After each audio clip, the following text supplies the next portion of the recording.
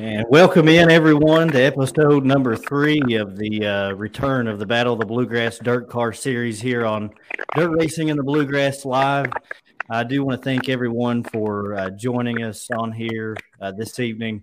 Wes, I tell you what, man, this has been a lot of fun, and we're joined by Tim Tungate, Eddie Carrier Jr. is on here with us, and Michael Despain. Another all-star lineup, our guests. We're thankful for each and every one of them. They've made some really good shows. We've enjoyed it so much. I know the two of us. We've had a blast.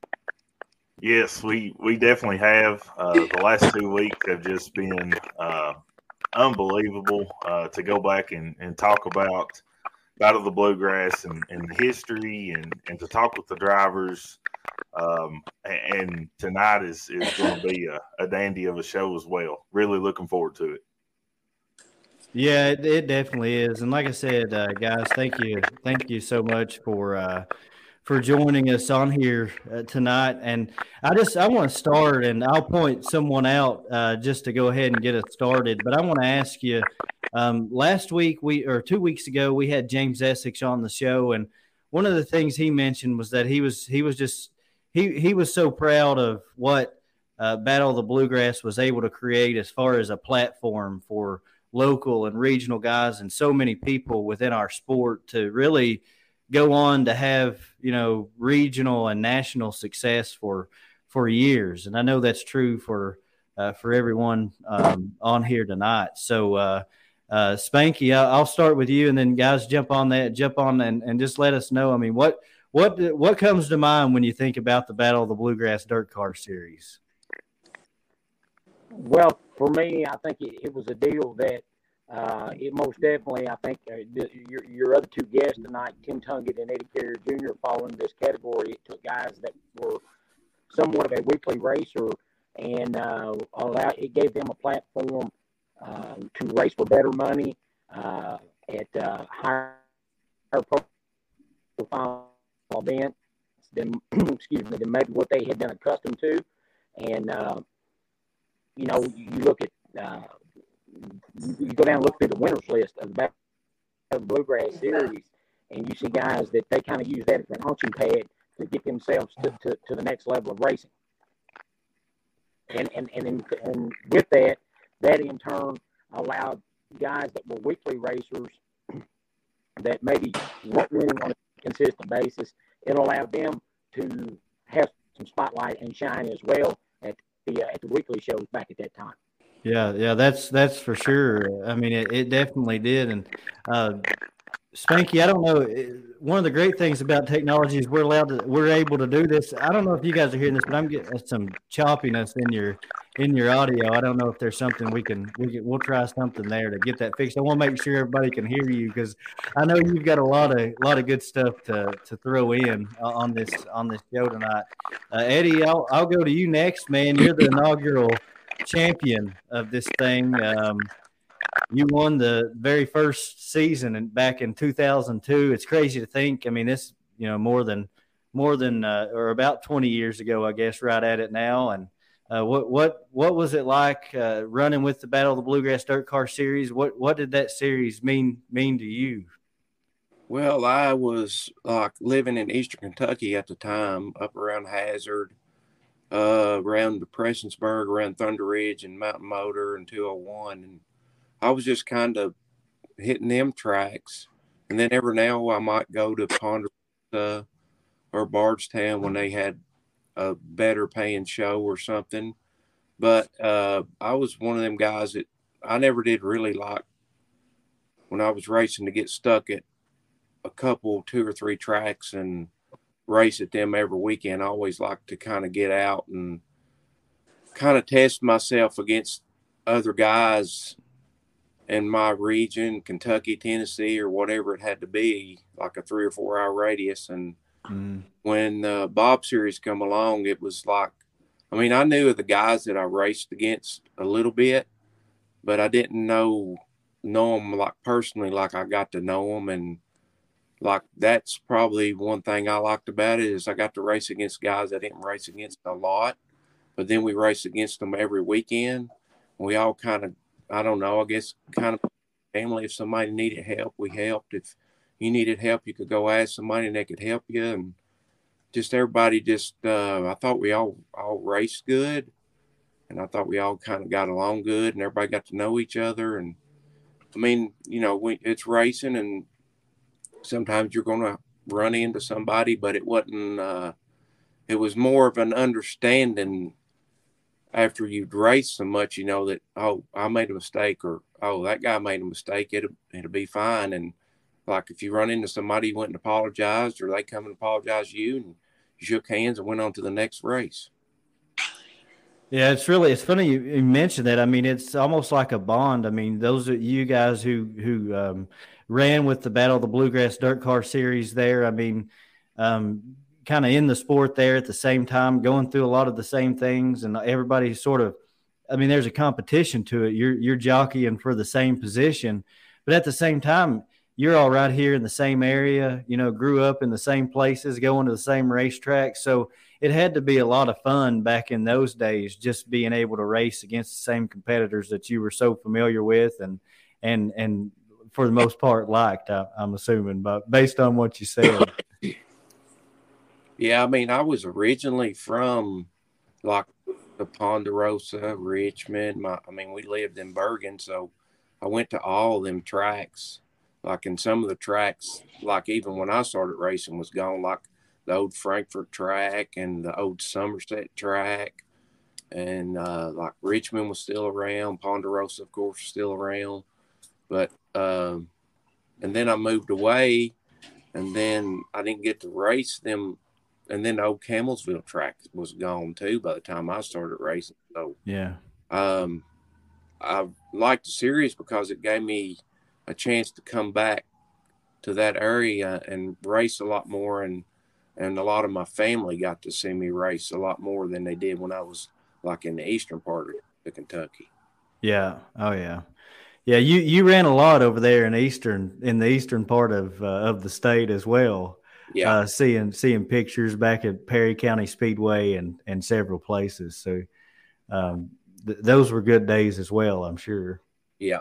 And then like the series also too, like at the time I was not what you'd call a big money team. I was kind of like a budget deal.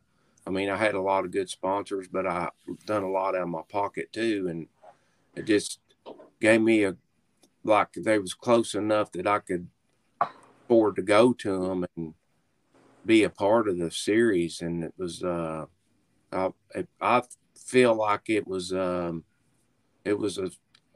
leap for my career as far as me winning the championship and stuff. It boosted my career tremendously. Yeah, that 2002 season, that being the first season, James Essex also mentioned that meeting at Wayne Bowen Racing Supply and everybody coming together for that. What was that season like running that, because was that your first touring series that you had ever done, or had you done some before that? I had run the Star Series, the old Renegade Series. I think that was, I think 98, 99 maybe, or 2000. I can't really recall, but I run for rookie, but we only made it through like maybe till May or June or something, and we pulled off because we really wasn't competitive enough and just logging miles more than anything, and kind of pulled off of that, leading the rookie deal, but then come back home Kentucky and kind of started racing around there a little bit and hitting some more of the regional stuff. Yeah. Well, Tim, we'll go to you for a second. Give Eddie a break there at the you're the 2005 co-champion of the Battle of the Bluegrass DirtCar Series, Stone Cold Tim Tungate. I remember well those were good days as a fan, seeing all you guys running around all the different places, and I know those were good days for you. What would you say about that time period of the series, and what did it mean to you in your career? Well, it meant a lot to me, to my career, because I just raced local. Usually that's, the guys I drove for was just small base teams, and we ran locally. Like the first guy I drove a late model for, Jody Keltner. We raced at Barron County and Taylor County, and that's about the only places we went. We would go to Ponderosa every now and again. I was never really very good there, so we just didn't go. And then when Jody quit, I started racing for. I raced for a couple of guys there for a year or two, and then Logan Parrott, he stepped in and bought a car and wanted me to drive for him. And we raced we started in 04, and we just pretty much raced Bardstown. Just every week we went to Bluegrass Speedway every week. Well, then when 05 came around, we went to a Battle of Bluegrass, the very first race, and we ran like 5th or 6th. And the next weekend, the Battle of Bluegrass was in Paducah. And we were going to go to Ponderosa or Bardstown or somewhere that night. We said we're not going to, travel to Paducah. It's, small team, long way to go. We had just a pickup truck and an open trailer and not a lot of spare stuff. We had one car. And so it rained out where we was going to go. So we decided, well, let's just go to Paducah because we wanted to race. We was young and we was ready to go. So we went to Paducah, and I think I ended up running 4th or 5th that night. And of course, like I said, I was still fairly young. I was probably in my early 30s, or I may have been mid 30s. And I remember we outrun Billy Moyer and Terry English down there that night, and I thought I was on top of the world. I had never raced those guys very much. I mean, Billy Moyer, he was a legend. He still is. And that is kind of, so we decided, well, if we can run that good there, someplace we never go, then we should probably try this for a little bit.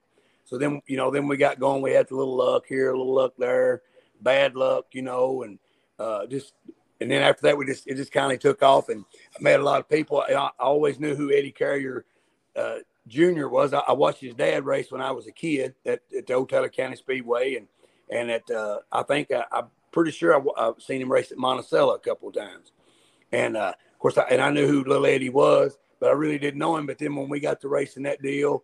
And, you get to meeting these guys and you become friends, almost like family, because you're with them. I was with them more than I was with my own family, just every weekend, every Friday and Saturday night. That's what we did. And it was like I said, it was good for me to get away from one track. It made me a lot better racer. I could go other places and run decent. Well, you mentioned it there, and I think that's part of what made Battle of the Bluegrass Series it was like the perfect storm at the time. You didn't have the national landscape that you have today. So you never know who was going to stop in the national that's guys. True. You mentioned the Billy Moyers, and so I really feel like it did for all of you guys here. In this region, it gave you a chance to showcase what you had against those big names when they decided to come. Some of us did have a little talent. We just wasn't country boys, but it was good. We raced against Dennis Erb and there's just different ones, that's still racing nationally now. Them guys would come in. They'd come into Barron County or Bluegrass or Ponderosa, and you outrun them. You felt like you had ran good that night. And there was a really bunch of good guys that ran it the couple years that I did do it. Whitney McQuarrie being one, he was pretty tough. Little Ed was, and there were just different ones. Victor Lee, you catch Mike Marler, he'd show up at a lot of them. And, he's national. He's probably top 10 in the nation, as far as weekly, or national racers. And it was a lot of fun. I wouldn't trade it for anything. I spent a lot of time. I spent most of my life working on race cars and going, and I really wouldn't change a thing. It's just who I am. Yeah. Spanky, I want you to jump in there as well. I mean, I know later on in the years in Battle of the Bluegrass, you went on to be the voice of the Battle of the Bluegrass series, but at the beginning of it, we're sort of talking about 2002 to 2005 and that time period. Where were you in your career and all that? And what was going on with you at that time? Well, about the time that the Battle of the Bluegrass series started back in 2002, I was a weekly announcer at Bluegrass Speedway in Bardstown, and then later on, I've done some stuff when Spencer took Barron County in 2004 down at Glasgow, the last year that it ran as a dirt track, and then in 2006 I was at Ponderosa. But there was times, that when we were off at those venues or whatnot. I was always, 90% of the time, I would always be at one of the Battle of the Bluegrass races. And I got to throw something at Tungate. You talked about that deal when you all decided to go to Paducah that Saturday night. Bluegrass had rained out because it was very, very cold. I don't know if you can remember that, but I don't know that the high ever got over 40 degrees down there at Paducah that day. And I remember you distinctly getting out walking around in the pit that day and said, "Man, why in the world are we here racing this cold? I believe a man can get a nut check for racing in this kind." It was it was good times. It was like I said, the weather was freezing that day, and probably why Bluegrass canceled because it was so cold. But and that's another thing. Best I remember you finished fourth in that race that night down there, and I think that was kind of the shot in the arm that you needed. Oh yes, it's probably my best finish. The race team decided to run that deal. Yeah, they pretty much pushed us into. I think the next week was somewhere we ran pretty good, and it kind of pushed us into running the whole deal. We had no intentions. That go and the Battle of Bluegrass. Of course, Spencer Wilson, he owned it. He ran it, and he was, Spencer probably did a lot of things he shouldn't have done, and he got a bad rap there at the end of all of it. But he was good to the racers. He was more for the racers than any series that I've ever ran for. Most of these series nowadays and then they were out for themselves and get them a big name. But Spencer Wilson was for the drivers. The first year the next year after we ran it, he got me the biggest sponsor I ever had. It was Sunoco Fuels delivered me 10 55-gallon drums of fuel for the next racing season. That's huge for a guy that was in a low budget team, because back then was probably paying $6 or $7 a gallon for it. It's about 10 now, but he got that sponsor for me 2 years in a row. He helped every racer that I know that run that deal. He got some kind of product sponsor for them and help them where they could make it a little easier on them. He was really good for the racer. He cared about who raced with him, and he cared about keeping you there to race with him. And racing needs a little more of that now. I'm around. I go to a lot of these series deals. I know how a lot of the racers are treated. Some of them are treated fair, some of them are not treated very fair. But he pretty much treated everybody the same. Yeah, and that's something that I noticed too and thought about. We had Marler and Victor on here last week. It's something they talked about with, Victor had the Kentucky's Best sponsorship. Brad Need had the Red Buck sponsorship. But just across the board, it seemed like at that time period when Battle of the Bluegrass around, just overall, there were more sponsors. And when it left, it seems like a lot of those went away around here. Do you think there's some truth to that? Yeah, and I think it goes back to what I said about Spencer. He got out and worked that and got people to sponsor. You see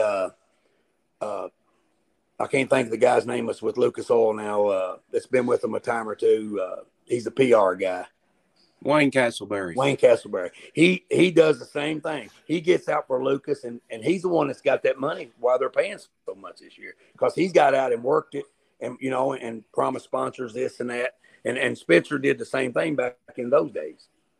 Yeah, and it, like I said, it really does seem like it made a big difference just across the board for drivers in this region having someone like that. And James Essex touched on that a little bit last week during the show, or a couple of weeks ago. He said, there's a lot of things that maybe you could say not so good about Spencer that people would say, but there were definitely a lot of good. More good than bad is how he put it, really, when it come down to it. And I didn't know Spencer personally, but I think from the people that I've talked to, it seems like across the board that seems to be the resounding theme anyways when it comes to him. Yeah, everybody I've talked to about him, he was for the racer, he was for the teams, and just to hear you say that, he got out and got sponsorship, that's awesome, and something that was way before its time, for that series, and that's why one reason it was so successful. Yeah. I do want to mention as well, while we've got just a second here, for all the fans out there watching, if you have some questions or anything for any of these guys, please put them there in the comment section below. We'll be happy to get them to answer those questions for you. That's been, something we've done at each of these shows, and it's been a lot of fun hearing some of the questions that the fans have for us. I like this one here. Sarah asked, how did you get your nickname, Tim? Well, I was driving for Jody Keltner, and wrestling was big at that time. Stone Cold this, everybody was wrestling. I always watch it. I go into the shop and I'd talk about it, and we talk about wrestling, and I'd take my son. We went to Lexington a couple of times and watched it. And I come into the race shop one day, and on the cell panel, he'd got a Stone Cold sticker made and put it on the car. And it just kind of stuck. I think Spanky kind of took it and ran with it, and just kind of stuck. You'd be some. It's just unbelievable people that still call me Stone Cold. I hadn't really raced competitive for probably 7-8 years now, and still people. That's.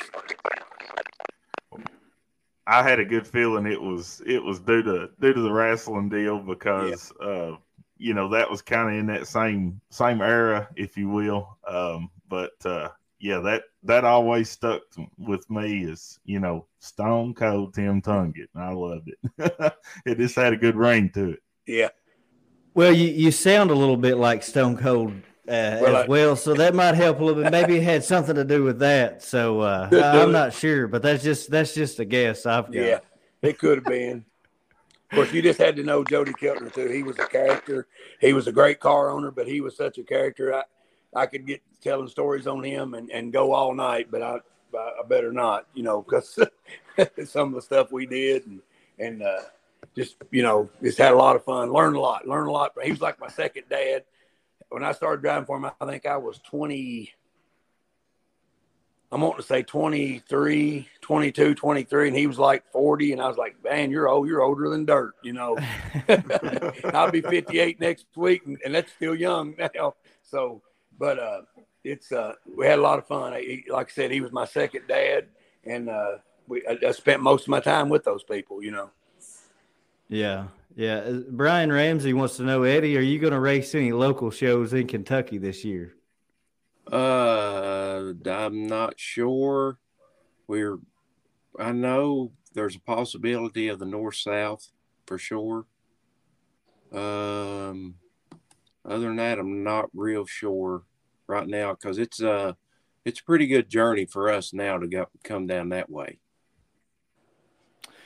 Yeah, I'm sure it is. Well, I definitely hope we see you at the North-South 100. And Wes and I talked about it. Well, we've got you on here. We have to personally thank you for that 2014 win at the North-South 100. You're only the second Kentucky native to win that race, and we had been waiting on it. I think it was a big day for. I know it's not Battle of the Bluegrass related, but it was a big day for Kentucky late model racing fans when you won that race. Yeah, I thought it was too because I knew, me being a Kentucky boy at heart, and like I said in the interview about 2 weeks ago, Kentucky's always home, always will be home. But that's probably the most memorable win I've had. Yeah. I'd say so, and we'll always consider you a Kentucky boy too. And I remember even back when that happened, when you won that race, and we posted that, we had people arguing with us in the comment section. Eddie's from West Virginia; he's not from Kentucky, and so we've always had to defend your Kentucky being home. So we appreciate you saying that on Flow Racing for the world to hear, because you're a Kentucky boy. It's always been good to have you around. I know you're in West Virginia now, and your nickname's the Salt Rock Express, but we'll always claim you around here. Well, the way I talk, you think I can say I'm not from Kentucky? Not a chance.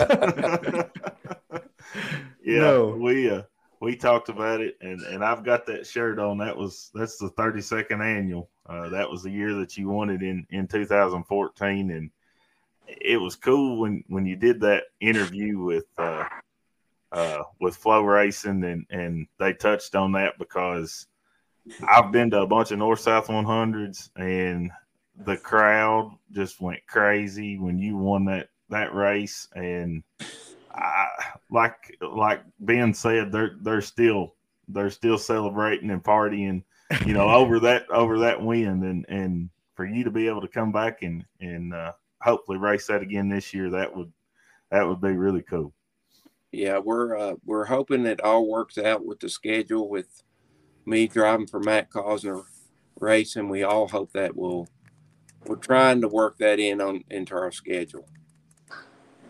That's awesome. And, speaking of, from your Battle of the Bluegrass days, winning that first championship, you went on to national success with the Lucas Oil Late Model Dirt Series. Of course, went on to be a North-South 100 winner. That's your, as far as we're concerned, that's your biggest win, because, we all loved it. But how much did those days, running that series and growing up in it and facing that competition each and every week, how much did that help you as far as into the future with your national stuff that you did with Grover?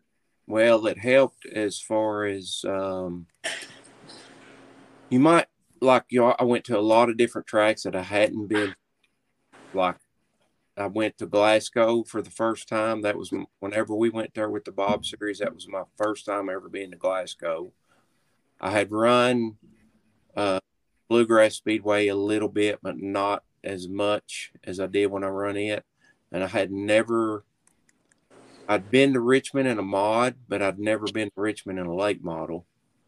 And I don't think I'd been to Lake Cumberland before that. Maybe I had, but not that I can remember. And then, of course, I'd raced Ponderosa a little bit. But I don't know how you might not have the perfect race car every night when you're going from different tracks to different tracks. But it teaches you how to adapt to what you have and run as the fastest laps you can with what you have. Instead of the car being spot on every night, you had to adapt to your car to drive it to get it to run as fast as it could get on it. Yeah. Marlar last week, he mentioned that the Kentucky tracks were perfect as far as you had to, so much of it was on the driver. Yeah, so all of our track, and like the tracks we run, there was not many of them that were was similar. Yeah, they was all kind of different sizes, different on some of them. So it kind of prepared you for what you was going to see out, like maybe national, Yeah, for sure. What was your favorite track that you ran during that Battle of Bluegrass series in the state of Kentucky? It probably would have to be. Always was a fan of 201. I know it was in my area where I lived at that time, but I always liked it because it got real slick. Play with, had to be easy on the throttle, didn't take a lot of motor, and it made. I was always liked tracks that you had to drive them. You couldn't go out there and put it on the floor and just let all that take. You had the driver had to have input in the car for you to have a good night. Is a lot of that still the same, you think? I mean, how much different is it now as far as, from what it was like in the Battle of the Bluegrass days as far as car versus driver? Is it more car now? Is it more driver than it was? What's the difference between racing back then and racing now? Engineers. Yeah. That's the difference. Engineer. But you'll find it every now and then to where the driver has to do his part. I mean, you still have to drive the race car, but if you got a good race car nowadays, you can just it's like you're on the wheel all night long. Like back in the day when we raced Bob Series, our cars and suspension wasn't like they was now. So when the track got slicker, as a driver, you had to slow down and use your feet to drive. Now, if you got your good car good, it's like you're qualifying every lap. Yeah. Spanky, as far as what you see and what you do now, of course, with the Valvoline Ironman late model series, what as far as in today's time with late model racing now, or just racing in general, what are the biggest differences you see between now and then? Well, I think one of the things, and I'm sure Lady and Tim would agree with this, from the time that the Battle Bluegrass series was in its heyday versus, super late model racing today, the technology with the shocks and springs and the tires and whatnot, the cars are literally glued to the racetrack now in lots of cases. Whereas back at that time, I think with the body styles and suspensions as they were, maybe the tires weren't as good back at that time. That part I really don't know on. I'm just kind of guessing there about the tire deal. But the suspension and shock and spring stuff, I think, played a big role. Kind of like the lady said, it wasn't so much about how great the race car was back then. You had to have a man sitting in the seat of it that could not, when the racetrack switched off, you had to be able to drive by the feel of your rear end and with your feet there a little bit. Yeah. Stone Cold, would you agree with that? Yeah, what little bit I could hear of it, Spanky's mic or something's a little. I can't hardly hear him. Yeah, the cars today, it's like when I was racing late models heavy, you get a break going down the straightaway. You could rest a little bit. Nowadays, it's like you're driving the right front in the ground all the time, and you're just wrestling it the whole night. That's why you see the younger generation, the younger boys, are getting it done a little easier because they're in a little bit better shape. They're younger, of course. Once you get a little age on you, it takes its toll on you because you just have to drive them every lap. I mean, constantly.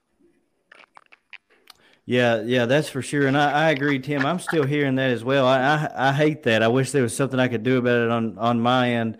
Spanky, one thing we might try, just if you could try leaving the studio and then jump back in. Let's see if that fixes that audio issue we're having. Sorry about that, man. We've got to get you fixed because I know you've got a lot of good things to say. Yeah, I want to hear all the history. How do I go about leaving here? There should be an X there on the. Let me see if I can. I think I can kick you. Yeah, I was going to say I can kick you. Just don't take no offense to it. I'm not kicking you. I got it. All right, we'll give that a shot there and see. Like I said, that's the great thing about technology is it's good when it works. Yeah. But when it don't, I'm kind of at a loss for words. I don't know a lot about it. I'll tell you this, Wes Lanham sure don't know a lot about it. Sure don't. So we'd be helpless if it was up to him. But we'll definitely do the best we can. Is there, for you two guys, is there a particular memory, anything about those days back running with the Battle of the Bluegrass, a particular race, a battle, anything that you recall that sort of sticks in your mind about that time period? Go ahead, Ed. Yeah, probably some of the hotels we had to stay in. Oh, that sounds like fun for sure. Oh yeah, I mean they was bad, but that's what made the trips. I mean that's just memories you'll never forget. I mean it was probably bad, but it's like that's just fun, Just you'd be driving down the road going to the next track. Where we're going to stay? Oh, this and here looks nice. About $22 or something. Well, yeah. You off at the town to scratch you. Yeah. Well, I've stayed at some rough ones too. Yeah, you talk about the North-South. I think it might have been the 2014 North-South 100. I went up and stayed at the I was in high school and or no, I wasn't in high school. Just hadn't been out of high school long. It wasn't 2014. It was earlier than that. But I went up and stayed at America's Best Value Inn. It was the cheapest room I could find. I go in there and and walk into my room and set my things down. And I think they had maybe a satellite dish receiver or something sitting there. And I moved it out of the way to set my bag down, and roaches went flying everywhere. So, those hotel rooms, man, they can be fun. Yeah. Especially when you're on a budget. Yeah. For sure.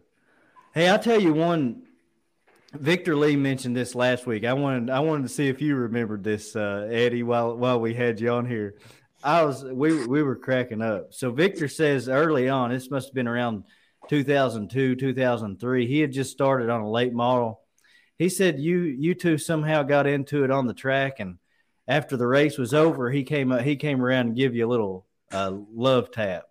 And he said he pulled in the pits there, and you came up to him and you said, "Young man, you're not going to do that again." And he said he just put his head down. Do you recall that? Yeah, I think that, Victor just started, like when the Bob Series got going, he had just started kind of dipping into late models a little bit. And we got into it somewhere. And I just kind of went over and talked to him and said, "You're not going to do that." I said, "You need to learn how to use your head a little bit better when you're racing against these guys and try to be a little bit more respectful." So the next few times we raced against each other, he kind of he'd changed a little bit, and then we see what he's become now. Yeah, I remember he said back then he was young and, thought he was really doing something, and you all had a little mishap there on the track, and he thought, "I'll show him." He said, "Nah, I learned my lesson right quick." He said, "I ain't gonna mess with little Eddie. He ain't very little." Yeah. Yeah, he's turned into a good driver too. Yeah. Well, maybe that's what turned the course for him right there. It could have been. That's what we'll say it did. Yeah, that's exactly right. All it took was a love tap to Eddie Carrier Jr. to straighten him right up. Yeah, that's for sure. How about you, Tim? What is there something that comes to mind for you? Probably one of my first Bob race I won. It was on a Sunday afternoon at Bluegrass, and we was coming to the checkered flag, and Dustin Neat got in the wall and spun out on the front straightaway right past the flag stand. And the sun couldn't see anything, and I hit him right, just destroyed my car after I took a checker. And that probably, I think about that a lot. We took it home that Sunday and stripped it that night, and had it at Rockets like on Tuesday, and we raced it the next weekend. And that was probably in 02 or 03. That was before I started running the series regular. I'm going to say it's probably 02, 04. Spanky's holding his 4. It must have been 04. And probably because I was racing for Jody Keltner. We'd bought a car from Jerry Rice's car, one of the Brooks brothers, or Brooks man, his daddy and his son. And we stripped that car and had it back together the next weekend to race. And we put a front clip on it. Spanky, I'll ask you the same. We've been waiting to have you come on here, man, and you had a prior obligation and weren't able to join us a few weeks ago. We had to move it back a few weeks. I consider you a historian. I don't think anybody knows more about the history of racing around here than you do. But when it comes to this series, what's your memory? What comes? What's a big memory for you? Is there an event, a time, or something personally for you? Now we have no. We went from bad audio to no audio. Listen, we say we are high tech redneck and we're bad at high tech. Yeah, probably work. See if it works now, Spank. He's not muted on my screen. Must be on his name. A mute button pops up beside it every now and then. Oh yeah. See, I can mute him and unmute him, but he's mute. Well, maybe we could just imagine what he's saying. Wes, why don't you just say what you think Michael Despain is saying right now? I can't. I mean, you're gonna have to do something to help us out. I know you can't help us with technology, but you could at least say what you think Spanky Despain's saying. Well, he's saying that these two sitting here on the broadcast with us is two of the best to ever strap in a late model. That's what Spanky's saying, and he's watched them battle many a time coming to the checkered flag. Well, I could agree with that. It's unfortunate we don't have the stories that Michael Despain would have. That's for sure. No, nobody does. I hope he gets it lined out so he can come back on because he's full of knowledge, racing wise, and especially across the state. One memory I have at Mountain Motor, it's the first time I was there, and we qualified. Little Ed was there. We qualified and run a heat race, and I was like wearing my tires. They was like, after a heat race, they was like just eat up. And so I went and talked to little Eddie because I knew he was from that area. And I, what about these tires? We're going to have to put a hard tire on for this feature. He said, don't you put a hard tire on that car because you won't go anywhere. He said, you've got to put the soft ones on. And he won. I run second that night. And when we got done, the tires was slick as a countertop. But there were some guys that tried hard tires that didn't know any better, and they went straight backwards. So, that was like what Eddie talked about, like, you could go ask somebody and they'd tell you and they would help you, and little Ed, he knew I needed help there because I'd never been there before. And it was a fun little place to race at. It was sandy as all get out, but it was fun. And like I said, Eddie won. I run second that night. All right, Spanky, testing 1, 2. I think we've got you back on here. Wes couldn't impersonate. We tried to get him to. He just couldn't. He couldn't say what you were going to say. So we'll let you say it. Yeah, he's about like you were that first time we tried to do video on this podcast. Wes, he can't hear. He can't hear. He can't hear a thing we're saying. So anybody wants to say whatever you want to say about Spanky, go for it. Now's the time. Beats. Yeah, Overton won the first. He can't hear. He can't hear a word we're saying. Mm-hmm. No, I don't think anybody's got anything but good things to say about Spanky. And like I said, I mean, I know James Essex. We had him on here, and he had a lot to add about the early days of the Battle of the Bluegrass DirtCar series. But later on, after Spencer sold the series, and later on, to me was just as good. Those were the days I remember best because at that point I'd got my driver's license, was able to travel up and down the state. And, that's one of the biggest things for us. I mean, I know you guys as drivers, you have your own perspective, but as fans of the sport during that time period, it really did give you all, like, it really put the spotlight on you guys as drivers. And I know it's funny because as I've gotten older and had the privilege to get to know so many drivers across this state, what I realize now is you're just the everyday people like we are. You just drove race cars, but to us growing up as fans, you were idols, especially with this series because we watched you each and every week battle against each other. Did you ever feel that as drivers? Do you realize that? Did you realize that, or are you just like, man, I just drive a race car? Well, for me, yeah, no, I was just me. I tried to just be me every time, every person I met, whatever. I never felt like I was better than anybody else or even as good as most. It just was part of my life. It's just what I did. I started when I was 21 and I'm 57. I'm still trying to do it a little bit, So, but it's just who I am. It's just part of my life. It never made me really feel like I was, if you want to race, you always felt pretty good.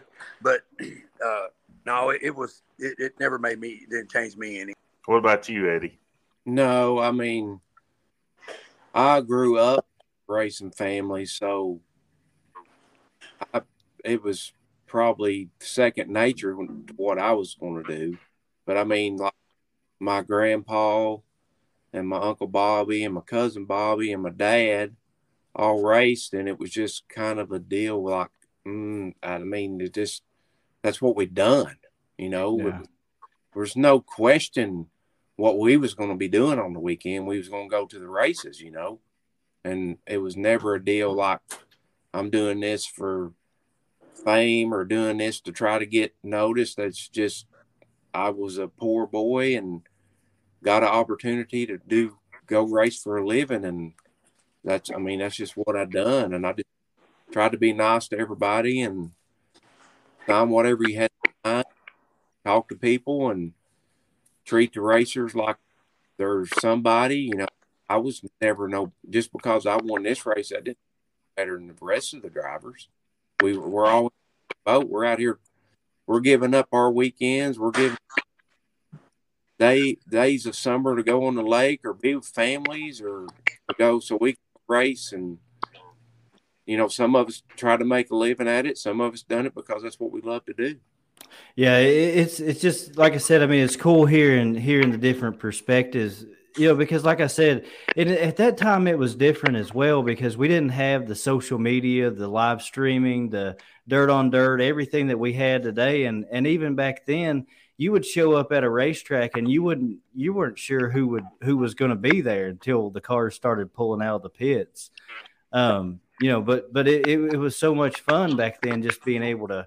Even though you guys we felt close to local drivers back then and sort of felt like we had a connection to them because we'd go watch them all the time, each and every week. And Battle of the Bluegrass gave us a way to be able to do that. Speaking of, you talked about being from a racing family, Eddie. Someone asked here, what was it like racing against your dad? It was pretty cool. I mean, I hate to say this, but when you get on the racetrack, he's just another guy you got to beat. Yeah. And the reason I say that is because he told me when we was racing together, he said, if you're leading, I'll run behind you. But when the white flag comes out, you're on your own. So So I'm sure that had a lot to do with your career then, probably as much as anything, as Dad being there saying, this is on you. You're going to beat me. Yeah, it was no giving it to me. Yeah. You had to earn it from the start. Was there any of those races where he might have wrecked you for the win? I don't think he never did. Got lucky, but I never wrecked him neither because I knew if I put a fender on him, I was probably going to get a big fender put on me. Yeah. And then you both would have to work on the car. That was just more work. Both. Yeah, exactly. Someone here says as a lifelong ECJ fan, would love to see him run some races with a throwback to his 9901 number one car.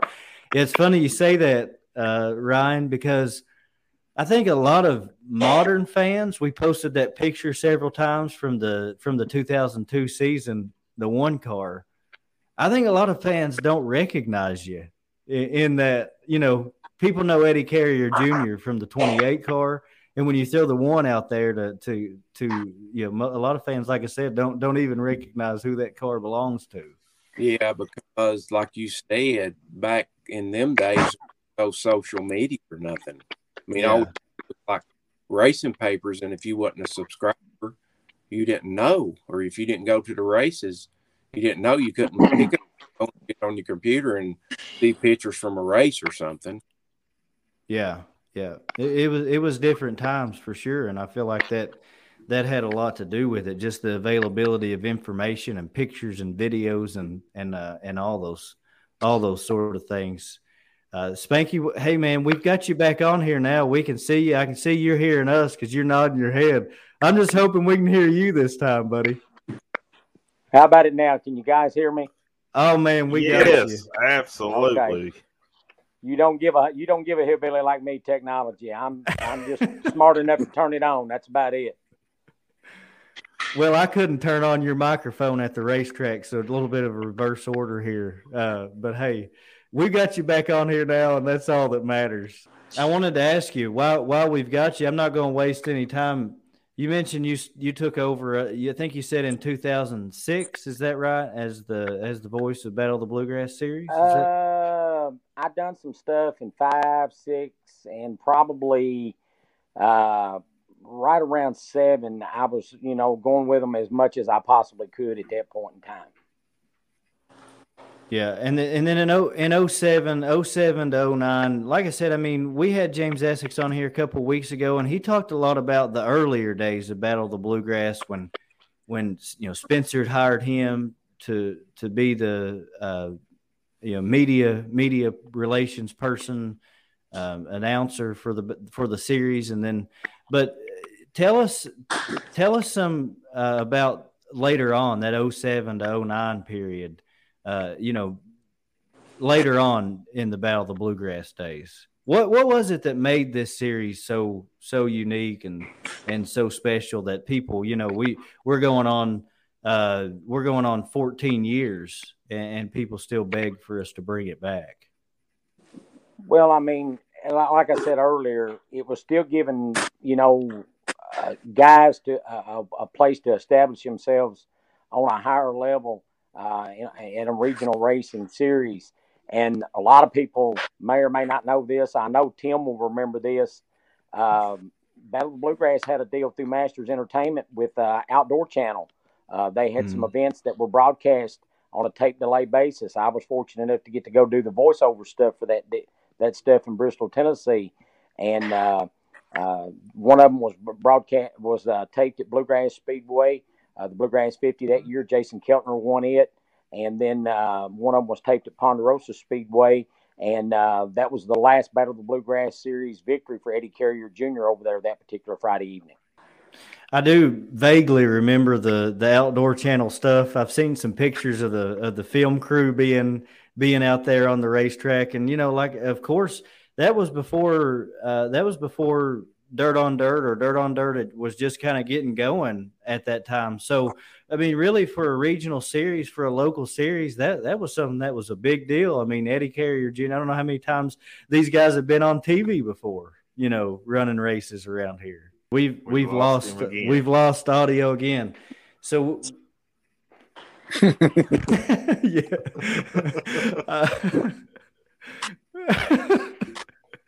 Hey, somebody said here in a comment they think the technology in the cars has changed. I think technology with us race fans and people involved in the sport has changed as well, and we're obviously not able to keep up with it. I tell you what, I'm going to try one more thing. Let's see if I can get Michael Despain on the phone here. All right, let's see if we can get him on the phone here just to finish up the show. And so everyone listening, I'm sorry about this. These technical issues. It's part of racing. Okay, we've all got them, and we'll do the best we can to try to get through it. Wes, while we've got a second, tell me what you haven't talked a lot through this whole podcast series. What's something Battle of the Bluegrass memory that you have? I know you were just kind of getting involved in the sport. Yeah, the cool thing, and a lot of these guys that we've had on here, the drivers, James mentioned it, Spanky mentioned it, but when I was getting into racing 05, and then 06, 07, I was hooked, from the first dirt race that I watched in 2005. And then, Battle of the Bluegrass was hot and heavy, and I would go and watch the races, go to the pits. I didn't know a lot of people then, didn't talk to the drivers, but, I just had a blast going to those races, being a new fan and getting to watch the drivers. I knew all of their names. I knew, car numbers, chassis, where they was from. And just to make that connection, like you had talked about earlier, was just really, really cool. And I just, to see them still racing today, and then some of them to go and make it to the national level, and it's like I watch those guys race around home. And now they're racing, Lucas Oil or World Outlaws and racing for big money. So just a cool deal. And how cool would it be, this many years later to have kind of a little, Battle of the Bluegrass speed weeks or kind of a regional series, in 2024. As James has kind of mentioned that he would love to see happen. I agree with you. I had myself muted there for a second. We're going to try one more thing so you can see just how technology driven we are here on Dirt Racing the Bluegrass Live. I've got Michael Despain on the phone. I'm going to try to talk to him and then put him in the microphone. We'll see if this can work. Because Spanky, there was one thing that I wanted to make sure, and I hate that we've had this issue. I know you had so much that you could have added good stuff here to our podcast about this great series. But one thing I wanted to ask you about was, like I said, James Essick talked a lot about early days, but not so much about later on.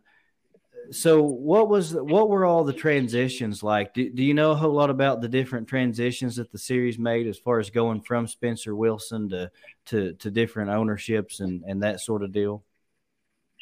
The only transition that I can really tell you about, I know when Spencer got out, Tom McConnell was the man that purchased the series, and it later on became the transition from Battle of the Bluegrass DirtCar series to Battle of the Bluegrass Pulling series that is still in existence today. And I know Larry Yance kind of run the day-to-day of it for him. Alan Tilley was kind of was more or less a race director for that deal back at that time, and I was just lucky enough to get to tag along and get to work with a lot of good people throughout the entire existence of Battle of Bluegrass, and have the opportunity to build relationships with a lot of awesome race car drivers. So that leads me to another question, and I wish these other guys on here on the podcast could hear you or speak to you. They can hear you, but they can't talk to you. So unfortunately, you're stuck with me. I'm the only one that can communicate with you. But like I said, I mean, we love the series. I mean, I still get messages every day on the page, people asking me to bring it back. What they don't realize is I don't have the ability to do that. I wish I did. I'd do it in a heartbeat. But we have great series around. But being so special, people still want to talk about it, think about it. We've had over 2,600 views on our last episode of this podcast, over 2,000 on the one before that. It's still a hot topic. It's still something we love to talk about. But what was it you think in the end that made the series go away? Yes. Well, I think it was a combination of things. I mean, there were a lot of variables involved. And I hate to say this, but I think one of the things that probably maybe pushed it over the edge was that Mr. McConnell wanted to introduce Goodyear tires into and make it basically the only tire that you could run with the Battle of the Bluegrass series. And Hoosier and American Racer had always been the predominantly the two tires of choice that and had legal compounds that drivers could choose from to run between the two brands. And they were looking at making it go Goodyear only, and at that point, you was kind of going to be on an island by yourself, and drivers that had tire deals both with American Racer or Hoosier, they really weren't in a situation maybe that they could give those up. So, I think maybe that may have contributed as much as anything to it. Yeah, and I'm not sure. I mean, either of you two guys, Eddie or Tim, have you ever ran a Goodyear tire on a dirt late model? Yes, I have. I have not. What point did you run those tires, Eddie? Was it in the 2000s or? It was when I run Stacker 2. Okay, I got you. Yeah. Series, they had that Goodyear tire deal. Was there some connection to that Stacker 2 series? I think I remember Marler and Victor possibly talked about maybe there was a co-sanctioning with the Battle of the Bluegrass and the Stacker 2 series. Was there? What was the relation there? I can't remember if there was or not, but I knew. Hey, Josh. Go ahead. Because I can't hear the other two guys, but that event was at Dixie Speedway, and it was co-sanctioned between what was the NARA series at that time that Spencer had started and the Stacker 2 Extreme Dirt Car series. Okay, I got you. So that would be the connection. Would be Spencer Wilson basically then with that NARA. Yes, because myself and a good friend of mine that lives here in Campbellsville, Mike Sullivan, we were down there and done the internet broadcast for the Saturday night part of it. The race wasn't streamed on live video, but there was live audio of it.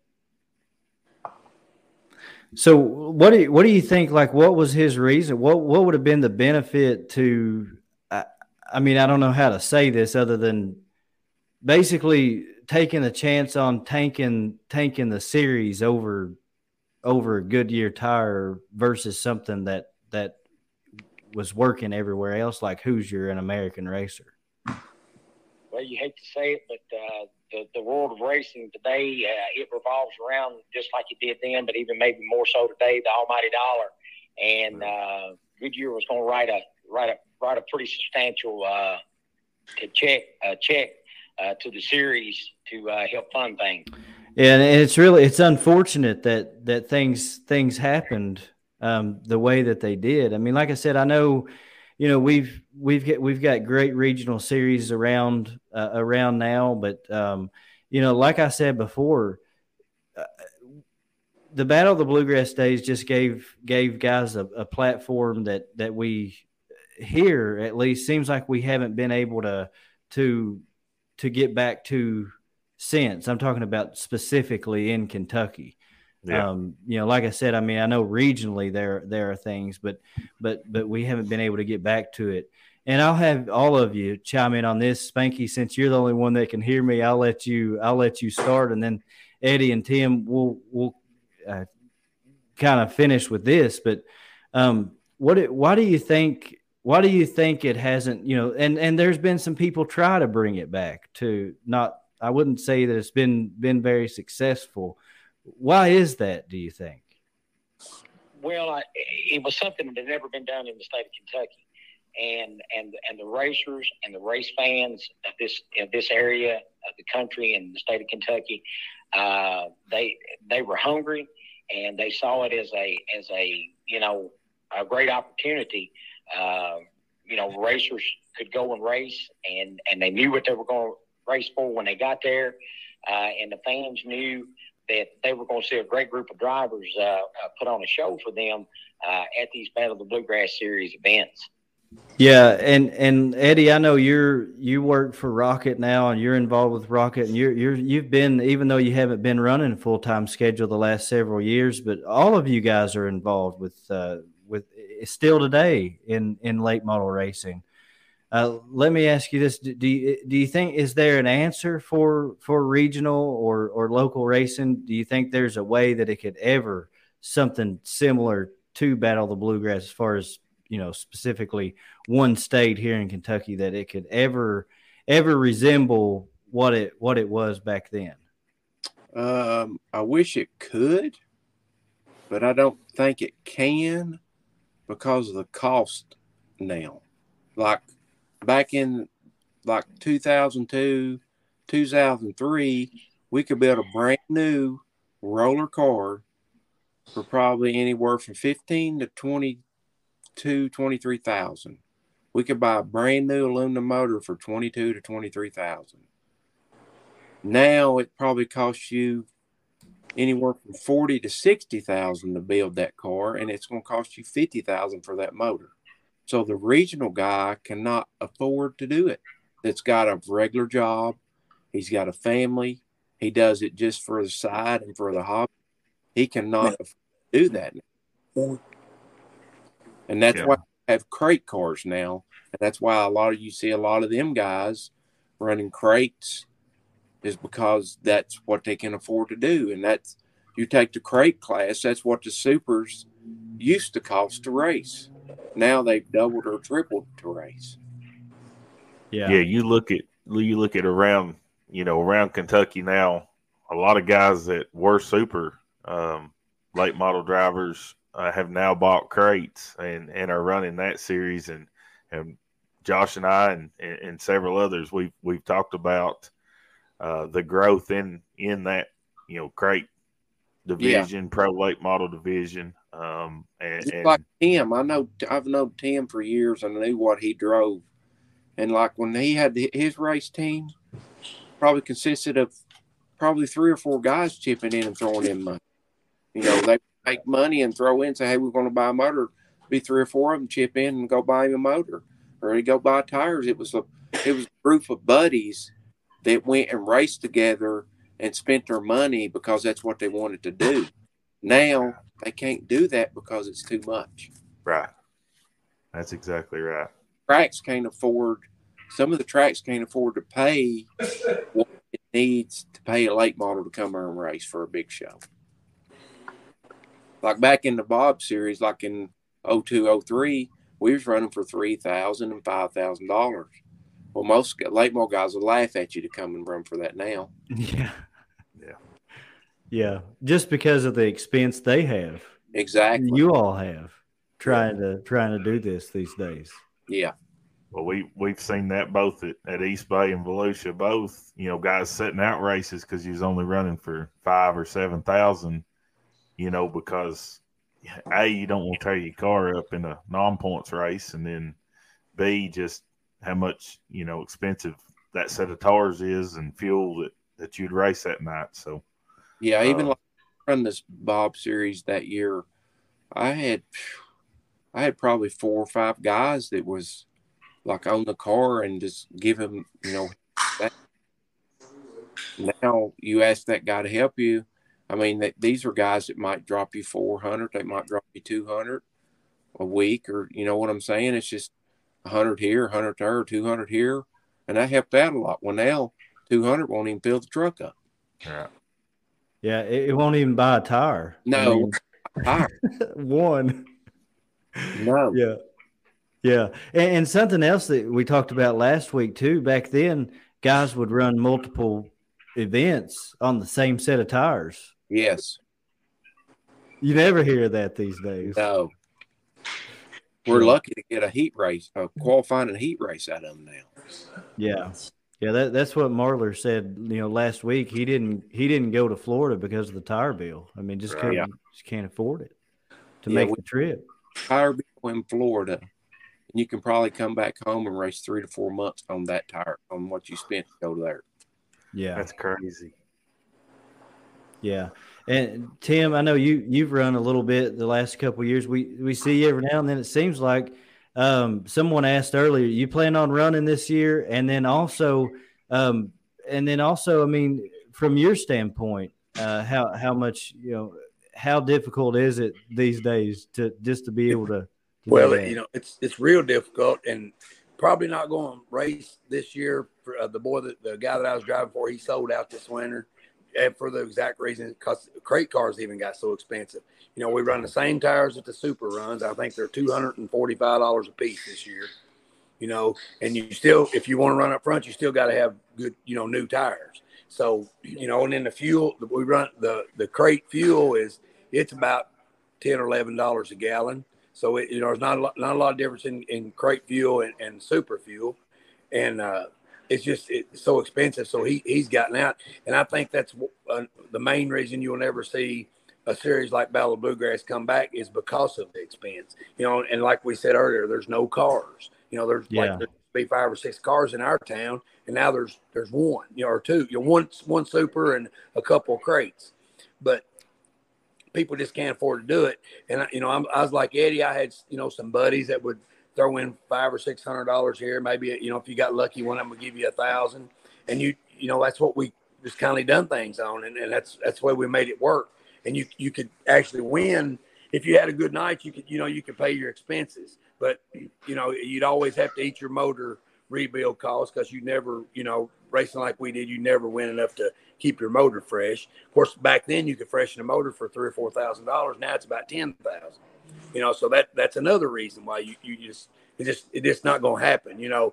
Chris Tilley's trying to do something good with his series, but it's not ever going to bloom like the Battle of Bluegrass did, just because it was perfect timing. It was a perfect storm for that time.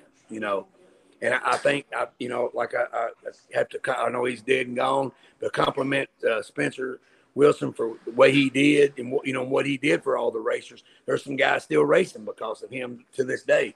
I still dabble a little bit, and I'd be one of them. Victor Lee, he done a lot for Victor Lee.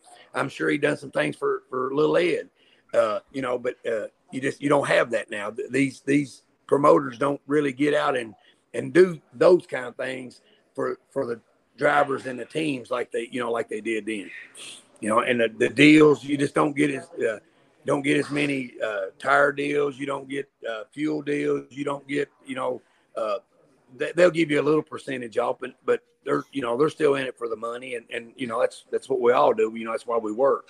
But, I just don't ever see it. I don't ever see the crates really taking off because the promoters can't afford to pay them like, the crates need to be paid like the late models used to be paid every week. And it's just not going to happen. We race crate, we drug them all over everywhere. And most of the time you don't even get enough to pay your one pit pass, much less your fuel bill to the track and home and, and the other 5 guys that you brought with you. So it's just tough now. Yeah. I know a team that's went to Florida this year, and they spent, before they left, they bought $30,000 worth of tires to go to Georgia, Florida Speedways. They bought $30,000 worth of tires, and they had to buy their soft tires after they got there. So you're looking at probably a $40,000 to $50,000 tire bill to run that whole series. Well, to me, that's ridiculous. Yeah.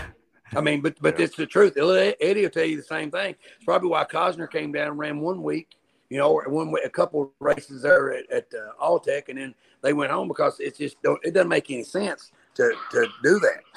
Yeah, Eddie, I'm sure you can elaborate on that as well. Now being involved with Matt Cosner Racing, getting back going some, but just that trip to Florida alone in this conversation, I think we can see. Talking about the whole Goodyear thing, but part of it is just the changes in late model racing as well, and the lack of drivers. That all kind of started right around the time period Battle of the Bluegrass DirtCar Series ended. Yeah, I mean, like when the Bluegrass Series started, you could still race pretty cheap, and then there was a lot of guys that were like looking for something to be able to get out and run for some money.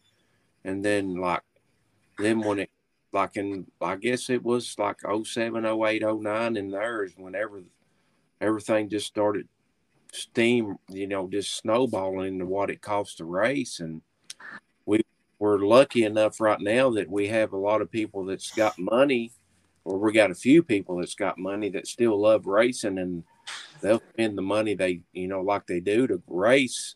Yeah, for the fans that want to still see racing. I mean, we need to give, every time we go to the track, we need to go up to the car owners and just shake their hand and thank them. Yeah. They're the reason that some of us drivers are still racing, or they're the reason that some of these races are still happening. Yeah. But them guys don't get enough credit for the money they spend for what less they get back. Yeah.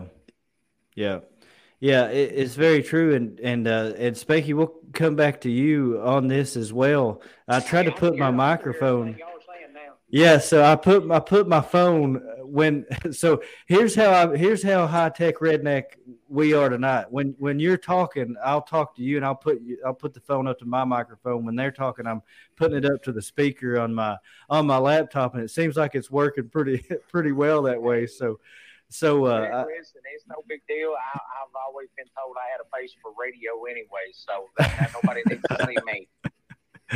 No, we enjoyed seeing you, but you know what? We'll take what we can get. We've got you on here, and that's all that counts. And but you being involved now with the Valvoline Ironman Late Model Series, Chris Tilley, he's done so much for our sport regionally, locally for so many years now. That series has been, meant so much to us around here. It's been the prominent one for sure in this area and had some good racing. But I'm sure your involvement in that series, you see a lot about what we're talking about with the cost and just the struggles with race teams and everything as well. Yes, I mean, everything that Little Eddie and Tim have both said are correct. The cost of dirt late model racing, the cost of just racing in general, it's probably more than somewhere between triple and quadruple, now compared to what it was back when Battle of the Bluegrass Series started back in, 2002 there. And both of those gentlemen have stated that, that's maybe that would probably be maybe the primary reason that you couldn't have a Battle of the Bluegrass Series anymore is because of the number of competitors that are drivers that are no longer running super late models because the cost is just so through the roof that like Little Eddie said, the working man, it's gotten to the point where he can't afford to have a race car, and even if he's got a job and support his family as well. Yeah, and I think that's one of the unfortunate realities, the sad things about it. The people that, Wes and I, all of us as race fans grew up watching, we're all local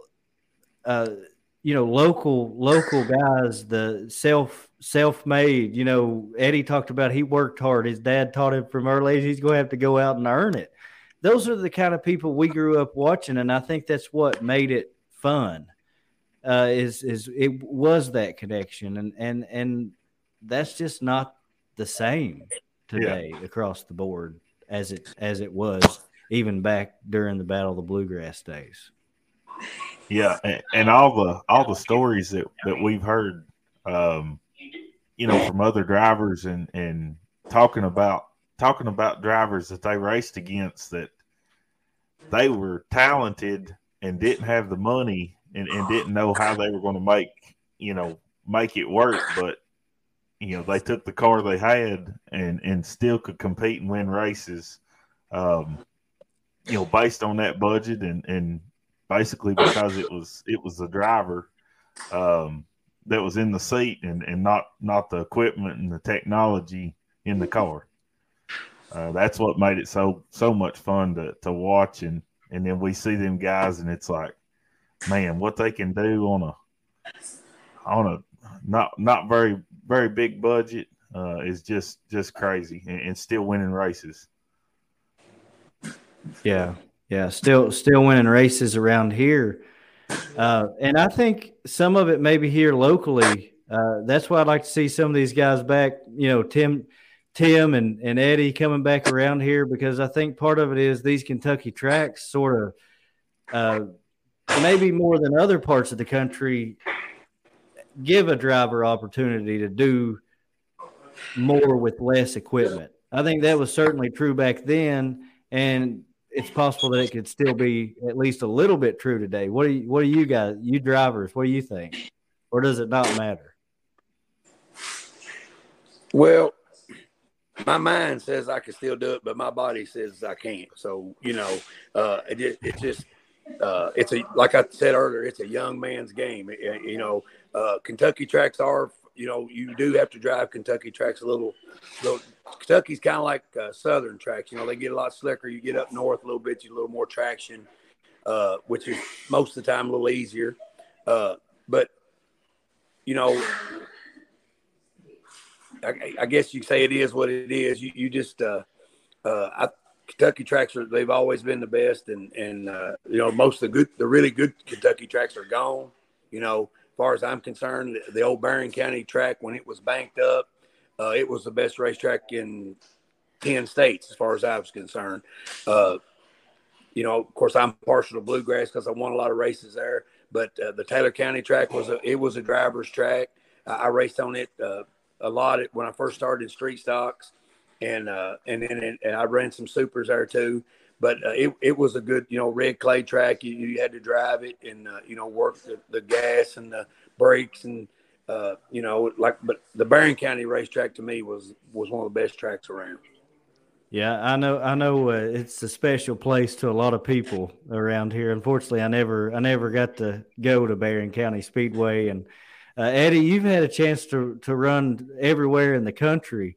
How would you compare other tracks to Kentucky tracks? Do you feel like running on these tracks around here helped you as far as learning to drive different surfaces and different tracks around the country? Did, because we had like kind of a variety of like Richmond. It was not the Richmond we have today. It was always usually pretty slick and icy. Bardstown would get slick, but it was a bigger track, so that got you kind of bigger track. And then I did get to race Taylor County, but I did get to race Barron County, not when it was banked, but whenever they put the walls up around it. And it was a little bit different surface. And then Lake Cumberland was a little different, but it like if you run different tracks, it gets you ready to get out there, but you're still going to run some that you're like, you have no idea what to do. But like you get out, like people, sometimes they'll complain about their track or this track, and like they don't understand it's everywhere. Like I can go 12 hours up the road and I can run into a track. It's like, why did I even travel this far when I can run at this track an hour from the house? But that's just what you get into. It's dirt racing. We don't run asphalt, and there's a reason we don't run asphalt is because it's more fun to run dirt, because you don't know what you're going to get every night. That's right, ain't it, Wes Lanham? Dirt is more fun than asphalt. A converted asphalt fan to dirt racing. That's exactly right. When I watched my first dirt race at Tazewell, I was hooked after that. It was hard to watch any race on asphalt, whether it was NASCAR or local at Corbin or Rockcastle, and the dirt was where you raced, and the asphalt was just how you got to the racetrack. Is always how I said it after that. But question I was going to ask both of you two: did you ever race Rockcastle when it was dirt before? I know it was dirt and then it was asphalt, and now it's back dirt today there at Mount Vernon. Yeah, I raced it in a modified. I never did race a late model when it was first dirt, and I've not raced there after they've changed it to dirt. Mm-hmm. I raced there in the street stock. I ran an enduro race there before, and then I also ran a super late model there some. It was a way better track then than it is now. Way better. It's a little rougher to get in and out of. At the back stretch then is the front stretch now. It had a rock ledges sticking out everywhere on the back stretch, but it was a fun racetrack. Like I said, it was faster, and it's more racy than it is now. Yeah, I remembered it as when it was asphalt track, and then actually this past year did get to go up there and watch a race and enjoyed it. Josh and I both was there, had a blast, but I'd always heard that at the time was one of the best dirt tracks in the state. It sure was. Joe Denny, I think Joe Denny built the place back when it was built. Yep. Yeah. From everything I've heard, it was certainly a lot different back then. Well, I got one more question for you, Tim. I think you might be the only driver in the country. There's two of you to be considered a co-champion of a series. For that 2005 season, you tied with Mike Jewell for the championship. First thing I wonder, how did someone about the Bluegrass Series not come up with a tiebreaker? But it's a good thing for both of you guys. Yeah. How much fun was it, and what did it mean to you to be the champion of that series against all that competition? It was a lot of fun. I guess they just never dreamed or thought that it could come up as a tie because they'd had it for, 4 or 5 years and, hadn't been a tie. Well, we went into Florence, the last race. We had a small lead, and we'd always just took one car. We had 2 cars, but we only had a trailer to haul one car. And Jason Keltner was going. They had a stacker trailer, and I got in touch with Terry, his dad, and I said, "You care?" I said, "We're racing for this championship," and I said, is there any way I could put my backup car in your trailer?" And I said, just to have. He said, "Well, sure." So we put it in there and hoping we wouldn't need it, hoping we'd have to go back Monday at his shop and pick it up. And went out to qualify and broke a camshaft in our Rayburn car. And so we got the other car out and got it ready and started to tell the heat and moved up, got into the feature and was running good in the feature. And the water pump boats, I don't know if I'd overlooked them or what, but anyway, they gotten loose and it started blowing water out. So we ended up having to pull out, and that's how we ended up tied. It worked out. The points was just tied. It was heartbreaking for me. But then again, we took a small budget team and competed and had a chance of winning it. Of course, Mike Jewell was quite a bit bigger team than we was. Now, he wasn't no major team, but he was a good racer. He'd been around a long time, had good equipment, had good stuff.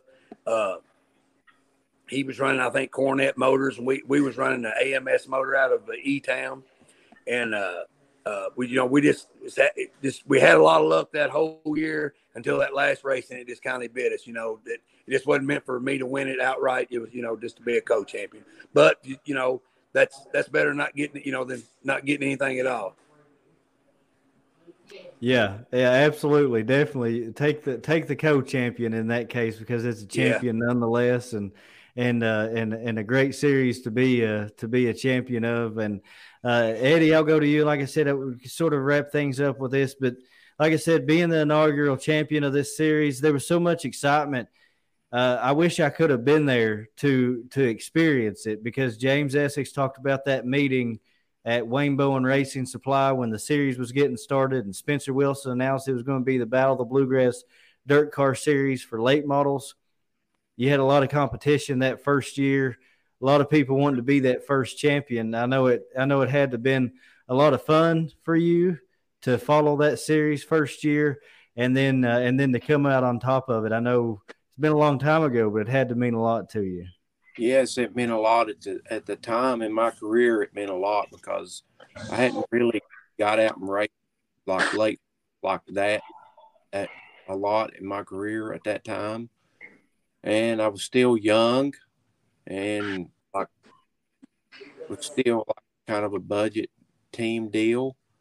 And like I said, I raced.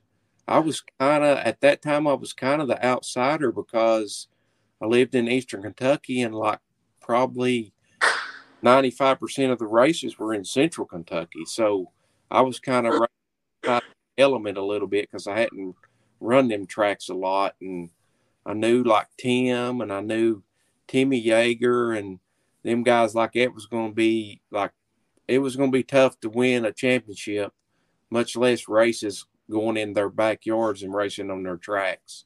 And that probably made it more fulfilling for me because we run at a majority of their race tracks. Yeah. Instead of the ones that I run at a lot. Yeah. Yeah.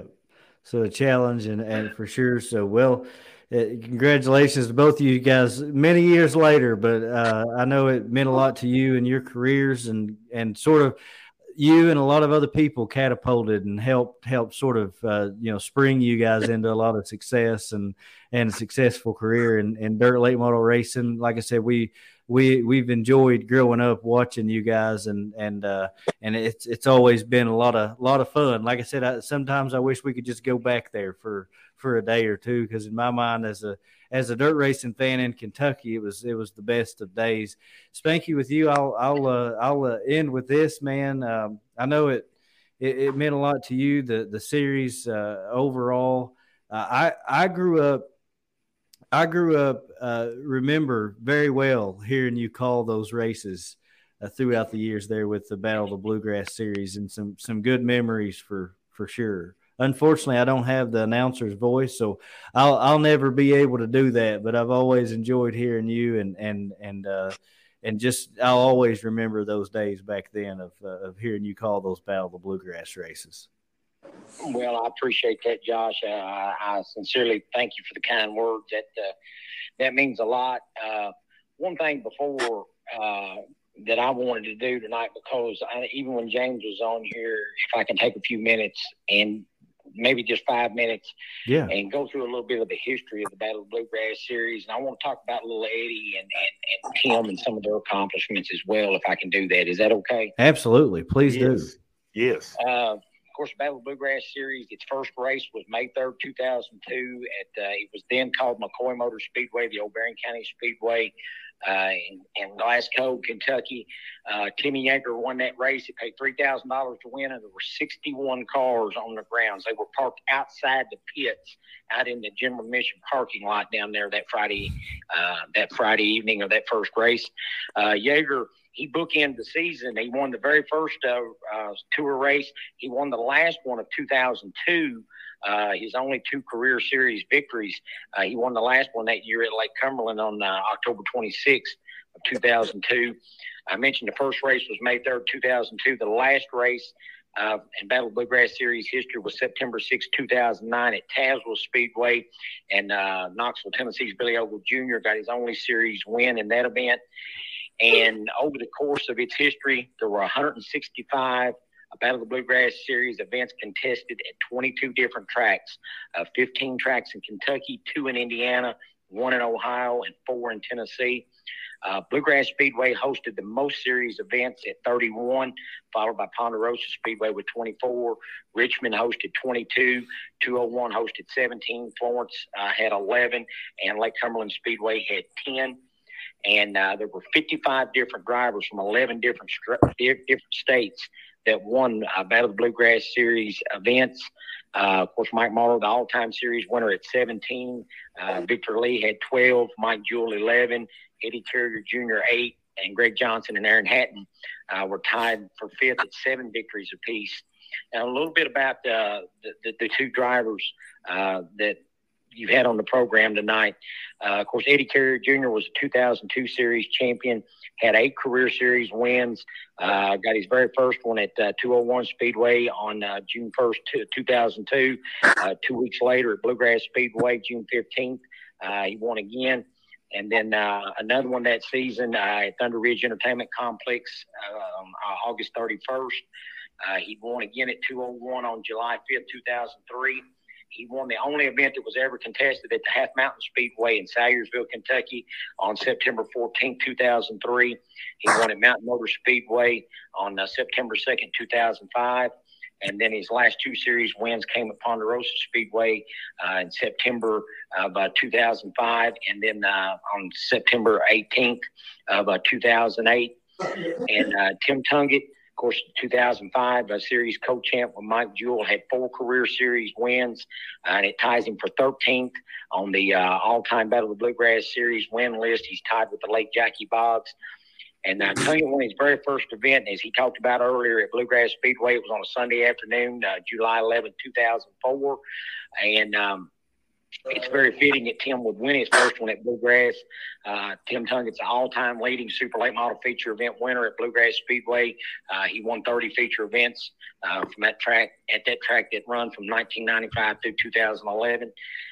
Tungate picked up two wins at Richmond Raceway on July 23rd of 2005 and July 21st, 2007, one of those being the Butterball Woolridge Memorial, and then won his last series event on August 30th, 2008 at 201 Speedway. And when little Eddie won the 02 championship, it was the only time that he finished in the top 5 in series points. Tim would finish in the top 5 in series points on 4 different occasions. In 05, he was 4th in 06, 4th in 07, 3rd in 08. And now Aaron Hatton has the most top 5 finishes of any driver. He finished in the top 5 times, and 20 different drivers finished in the top 5 in series points during the Battle of Bluegrass Series tenure.